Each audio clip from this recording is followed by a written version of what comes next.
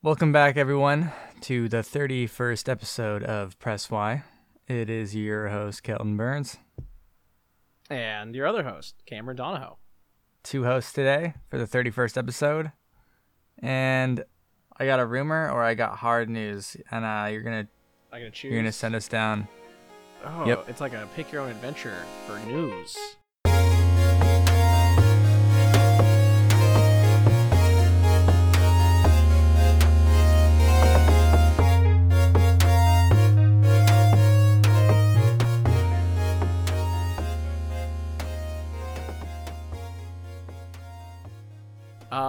Give me a little juicy little gossip. What's that rumor all about? So, rumors are beginning to circulate that a Persona 2 and Persona 4 remake are in the works. Source of these rumors is a known leaker in Japan by the name of Midori, who mentioned that the developer, Atlas, is working on remaking both of these titles. So take that with the tiniest grain of salt, but I think that it makes sense given the success of the Persona series recently. Persona 3 was actually the fastest selling Atlas video game ever, the one that just released. And you might as well take a page out of Capcom's Resident Evil remake book and update the whole series. I know Persona fans like myself who missed out on the older titles would be keen to experience them, and older fans would probably enjoy a nice fresh coat of paint on one of their old beloved titles as long as they do it well. Yeah, I feel like those games especially would be super easy to remaster because I don't even think they would need to like overhaul like the gameplay that much. Like I feel like the gameplay kind of holds up and is pretty timeless just because it's the classic like turn-based JRPG style stuff. I think it just needs the looks, honestly, which I would love. I think honestly Persona games have always been pretty in my opinion. At least like it kind of has that, like the overworld looks kind of ugly in some of the older games, but like the text boxes and like the drawn characters I think look pretty solid. Like the anime style drawn characters always looked pretty good in my opinion. Yeah, and I've only really ever heard about Persona 3, which is why I'm very excited to hop into that eventually, but I don't know anything about Persona 2. Same. And just little about 4. So it'd be cool to have those be more approachable. I think Persona 4 is the only one that I've ever played. I'm pretty sure. And I liked it. So if they make a remake or a remaster or whatever, some kind of new polish version of it, I would love that. Do it, guys. Do it. It's a no-brainer. There's also a rumor circulating. This originates from 4chan. I actually didn't have this prepared for today's episode, but I just remembered that where all the reliable news comes from, 4chan. Yeah, the last Pokemon games to be released on the current Switch before the Switch 2 releases are going to be direct sequels to Pokemon Let's Go, Pikachu and Eevee, and they'll be like soft remakes of Gold and Silver. It's kind of cool. I would like that. Also a rumor. I mean, yeah. It's not like that's not exactly like making me foam at the mouth or anything, but like it seems solid. Pokemon Let's Go Eevee seemed like a fun little play. I heard it was just really fucking easy, but I mean, Pokemon games in general kind of are. Next up on the slate of news, Subnautica 2. In its Q4 2023 earnings release, Subnautica publisher Krafton shared some updates on Subnautica 2. Krafton shared that the game will be multiplayer sequel, 1 to 4 players, following the games as a service model, and will be fully supported by Unreal Engine 5 instead of the Unity engine that was used in the previous titles. We can probably guess as to why that is. Following this, developer Unknown Worlds Entertainment then responded to this information, following some online backlash, that the game will not be multiplayer focused, but will have a co-op as an option. You can still play the game single player. And in regards to the games as a service model, they just mean that they plan to continually update the game. They have no plans for season passes, battle passes, subscriptions. Subnautica 2 Early Access is not planned for this year, but more information should be coming later in the year. I am a little on the fence about that. I love Subnautica. I think it's a really, really good game. I never once was playing it and it was like, man, I really wish there was some fucking like gift boxes and fucking season passes and all that live game service crap that comes with that. But then again, I never played any game and thought that would enhance the experience, and yet some games are. So who knows? if it's really mild additions, maybe this would be cool. Maybe like adding different little monsters you can find every month or something like that, or challenges you could do with people. Maybe that'd be cool. But if they go over the top and have like loot boxes and all that bullshit, then Subnautica 2 is probably gonna suck ass. But it'll probably make tons of cash. That's what counts. And maybe you can have like sexy little outfits for the sea creatures. How about that? I had to buy Subnautica 2. Yeah. A kraken with bigger boobs. Hell yeah. for $9.99. For $9.99, exactly. Yeah. Yeah, what do you think this is gonna, like, I think whenever I hear a game's sequel is, especially if it's like not its previous one wasn't a game as a service game, becomes a live service game, usually it's really bad. So do you think that Subnautica has a chance to overcome that?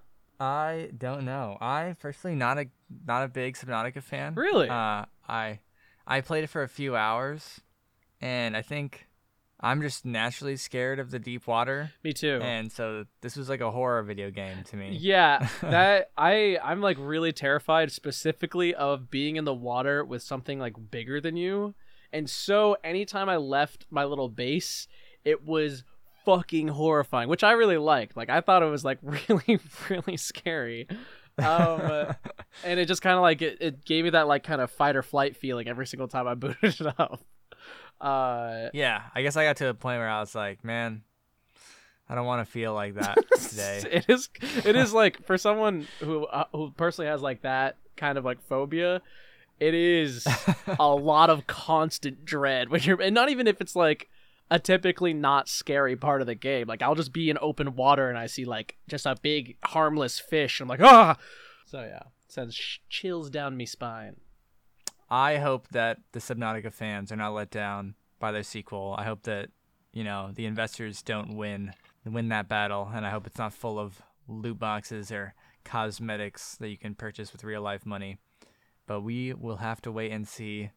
Next up, Disney has announced that it has invested $1.5 billion into Epic Games as part of its new partnership to create an open games and entertainment universe within Fortnite. So here's a quote from Walt Disney Company CEO Robert Iger. Our exciting new relationship with Epic Games will bring together Disney's beloved brands and franchises with hugely popular Fortnite in a transformational new games and entertainment universe. This marks Disney's biggest entry ever into the world of games and offers significant opportunities for growth and expansion. We can't wait for fans to experience the Disney stories and worlds they love in groundbreaking new ways. Disney marked this as a multi-year project, and it looks like it will be fully opening the Disney doors to Epic Games within Fortnite. So this is like not the first time that another company has invested a large chunk of money into Epic Games, specifically for Fortnite. We've had Lego do this in the past, as well as Sony. So it's not the most surprising news, but along with this news, they released this little trailer that kind of showed like all of the different Disney IPs, all kind of like having a little place within Fortnite. So, this is more than just another chink in Fortnite armor. It's like a whole giant Disney battle axe that they now will wield. They already had like Marvel skins and Marvel partnerships, right? Or like Disney partnerships of some kind. And we saw that Fortnite was in even Avengers, the movie. Right. Do you think this is gonna play like a huge role in how Fortnite has like mechanics and game modes and stuff going forward? Like, you think there's gonna be a lot more Disney involvement and whatnot through the developing process? Yeah, it's a good question. I'm not sure because, like, you're right. We have had a ton of Disney skins. There's like Jack Skellington even, and like Rocket League has Lightning McQueen and all that stuff. So more skins wouldn't be that like surprising. But this seems to be pushing forward an envelope of like we're gonna have our own games within Fortnite, maybe similar to how there's like the Lego mode and the new Rocket Racing mode and all that. Maybe there'll be more of like a kid-friendly focused Disney segment of the game or sector of the game where you can play a bunch of different types of Disney games. Or maybe there's like in the new rhythm game mode, there's like a whole bunch of like new Disney songs or something. I could see that as well. Yeah. It is kind of fascinating that during this whole announcement, no one dropped the word metaverse, but it seems to be a step in that direction. Another step for Epic Games with Fortnite. Just because they have so many different access to different IPs and whatnot. Yeah, exactly. And every time this happens, every time there's like a big chunk of an IP integrated into Fortnite, I'm always curious if this is going to make other IPs hesitant to put their IP into that pool. So I'm curious to see if this massive Disney kind of move into Fortnite will, off-put maybe some other IPs from going in. Because right now, I think Fortnite's in the middle of a giant Teenage Mutant Ninja Turtles event. Oh, cool. And yeah, now we're getting a big Fortnite event. Like, we have so many Marvel skins in Fortnite. I always wondered if that would kind of like offset the DC skins, right? Because I feel IPs. like there is kind of an internal like branding struggle, I guess, if you have like fucking 20 Marvel guys and only like Batman and Superman or something. Like, I wonder if that de-incentivizes DC to do business with Epic when Epic is doing business so heavily with Disney. So yeah, I'm interested to see how that affects like future partnerships with Epic going forward. Yeah, like, are we gonna get a Shrek or any type of DreamWorks skin after this massive move with Disney? Would Disney want that, or would DreamWorks want that? I don't know. Knowing Disney, probably not, but knowing Epic, probably yeah. Yeah, exactly. So that's kind of, I guess, one of the questions that this raised to me. I am curious to see what comes out of this whole deal, but yeah. Next up, over the last week, Cameron, Naughty Dog released a documentary, Grounded 2, Making The Last of Us Part 2.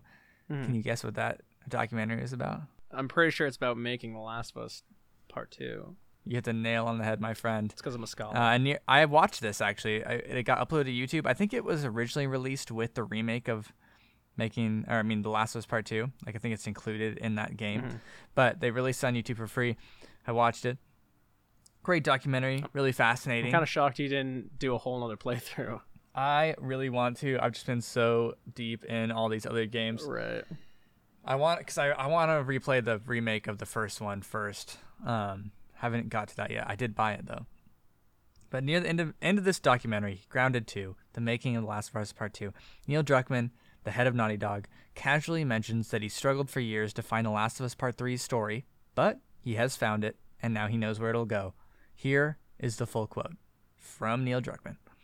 The first game had such a clean concept of like the unconditional love a parent feels for their child. The second one, once we landed on this idea of the pursuit of justice at any cost, justice for the ones you love, we felt like there's a clean concept here, and there's a through line from the first game about love. If we never get to do it again, this is a fine ending point. Last bite of the apple, the story's done. But I've just been thinking about it. Is there a concept there? And for years, I haven't been able to find that concept. But recently, that's changed. And I don't have a story, but I do have that concept. That to me is as exciting as The Last of Us Part 1 and as exciting as The Last of Us Part 2, is its own thing, and yet has this through line for all three. So it does feel like there's probably one more chapter to this story.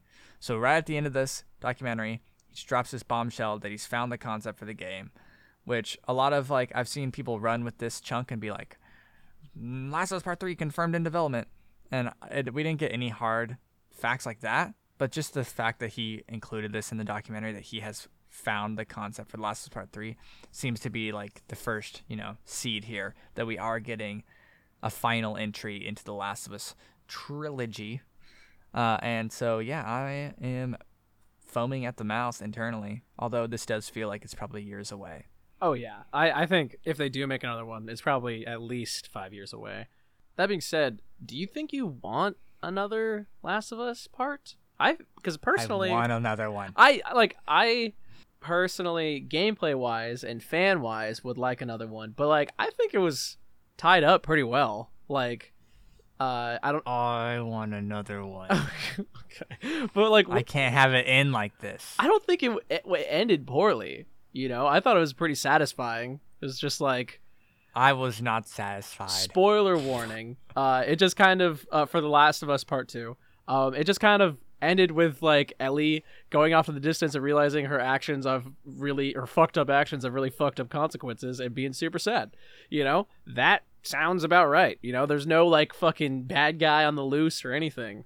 Yeah, but she's just depressed. Yeah. It's your main protagonist. You've been following her since a kid, and you just want to end the story on she's sad and alone, can't play the guitar anymore. Yeah, she could take up the drums. You know, she'll be fine. I need her story to either come to a level of finality of her being dead or her being somewhat content. Well, she was though. Is the thing is that like she had a happy ending, and that was ruined because of her own actions. And I feel like that was a good ending point. It shows like it has a moral to the story. Like it's not always worth like revenge isn't always worth the price of admittance, you know, or the price of your actions. I agree with you. That is a great part of the story, and I was very sad the way when she left out all that stuff.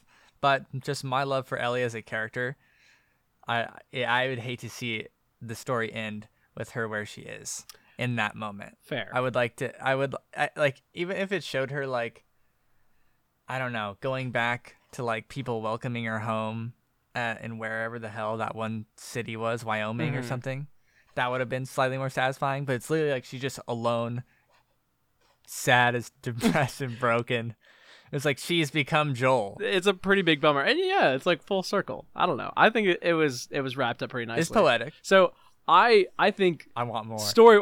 I do too. I definitely want more. But I think the story is like it could end here is the thing. But me personally, I would play anything in the Last of Us universe as anyone. Yeah. So yeah, Neil Druckmann, I want it next year.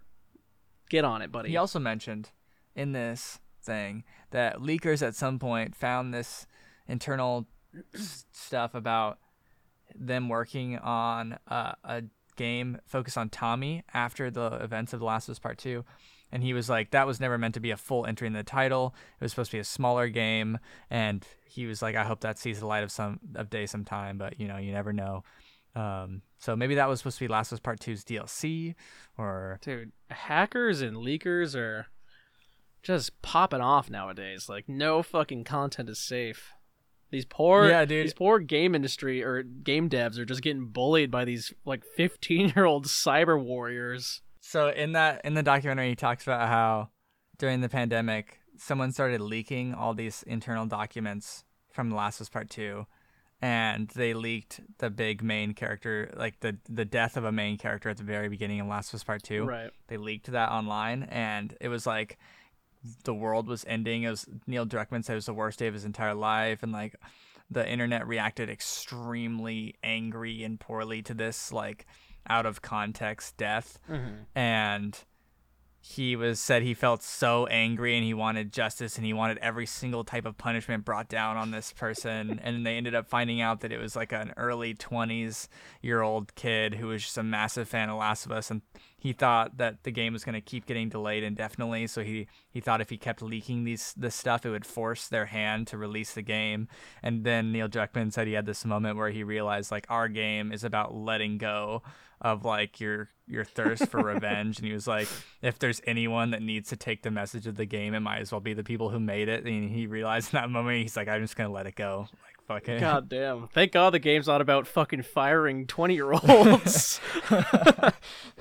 So yeah. Damn, that's I mean, I kind of get it, man. That like it's so much effort and work must go into that just to have it all fucking like spoiled. That's like a huge plot point too. So like I can imagine how fucking pissed that guy would be. Spoiler warning for Last of Us Part 2 again right here. I personally thought like just through the marketing of the game alone, they like don't see Joel in any of it whatsoever. It's Ellie the entire time and all the gameplay. You don't see Joel whatsoever. I'm like, oh, okay, so like Joel's gonna die. Like obviously Joel dies at some point. It's literally just Ellie on the cover. Joel's nowhere to be seen. There's no reason why. Like I don't think it was like that big of a deal to spoil that Joel was gonna die. And it also happens in the first like 40 minutes of the game. So I wasn't like, oh fuck, they killed Joel. I was like, yeah, obviously this is gonna happen. Yeah. They killed him in a pretty fucked up way, though. I'm not gonna lie. I thought he was just gonna get like shot in the head or eaten alive or something. It was pretty brutal. They They blend them. They for want The you to Walking feel Dead. that hatred. Yeah. They want you to feel that fucking anger. But yeah, I could talk about Last of Us part 2, part 1, Last of Us in general. I could talk about it all day. That was just the little news that came out this week. Very exciting for me. Another thing that came out this week, February 6th, PlayStation held a state of play entirely focused on Final Fantasy VII Rebirth. At the end of the presentation, they dropped a demo, and I have completed this demo. It's great. You play in this little 3-chapter segment. It's kind of a flashback focused on Cloud and Sephiroth back during their soldier days. And the game feels awesome. It kind of shows you a little bit more of that open world type element that is going to be in Rebirth that wasn't in the original, or the last remake, the part 1, I guess. And it's fun. It's great. The combat feels great. It feels good. I am constantly reminded of how much I wished this combat was in Kingdom Hearts. It feels kind of like Kingdom Hearts, but like way more polished. Yeah. And I'm looking forward to this new game. It comes out, I think, at the end of the month on the 29th.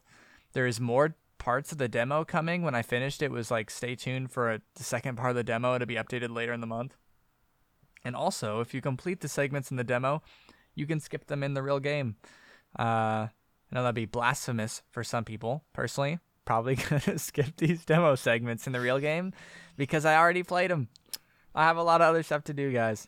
Yeah. But yeah, great. If you have a PS5 and you played the last Final Fantasy VII remake part, jump into this shit. It's fucking great. If there's anything I've learned about the good people of Square Enix is that they do not give a fuck about my schedule and my life beyond playing Final Fantasy. They don't. They're cruel little monsters.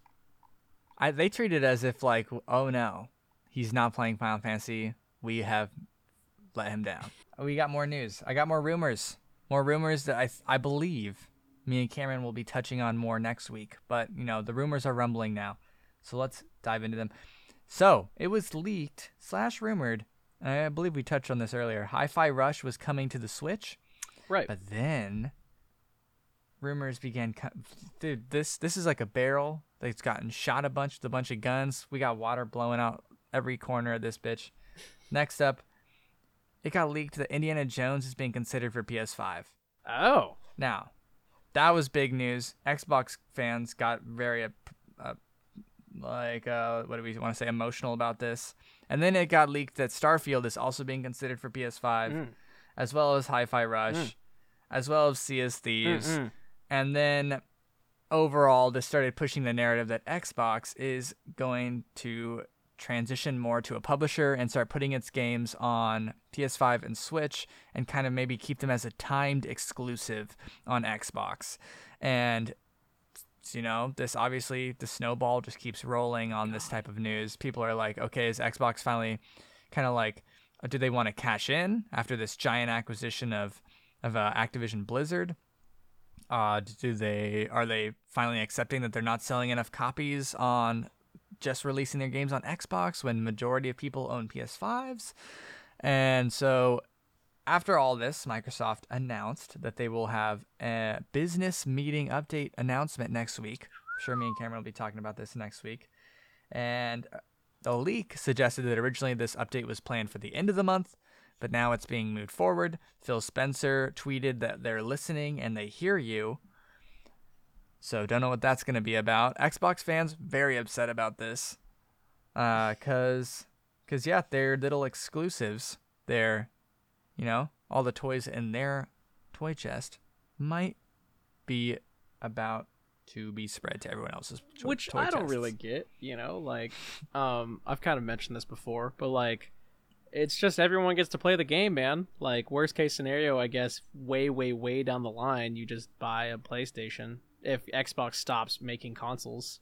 I think that's not necessarily a negative thing, you know? Just having more games and more consoles means more people get to play them, and that's totally fine.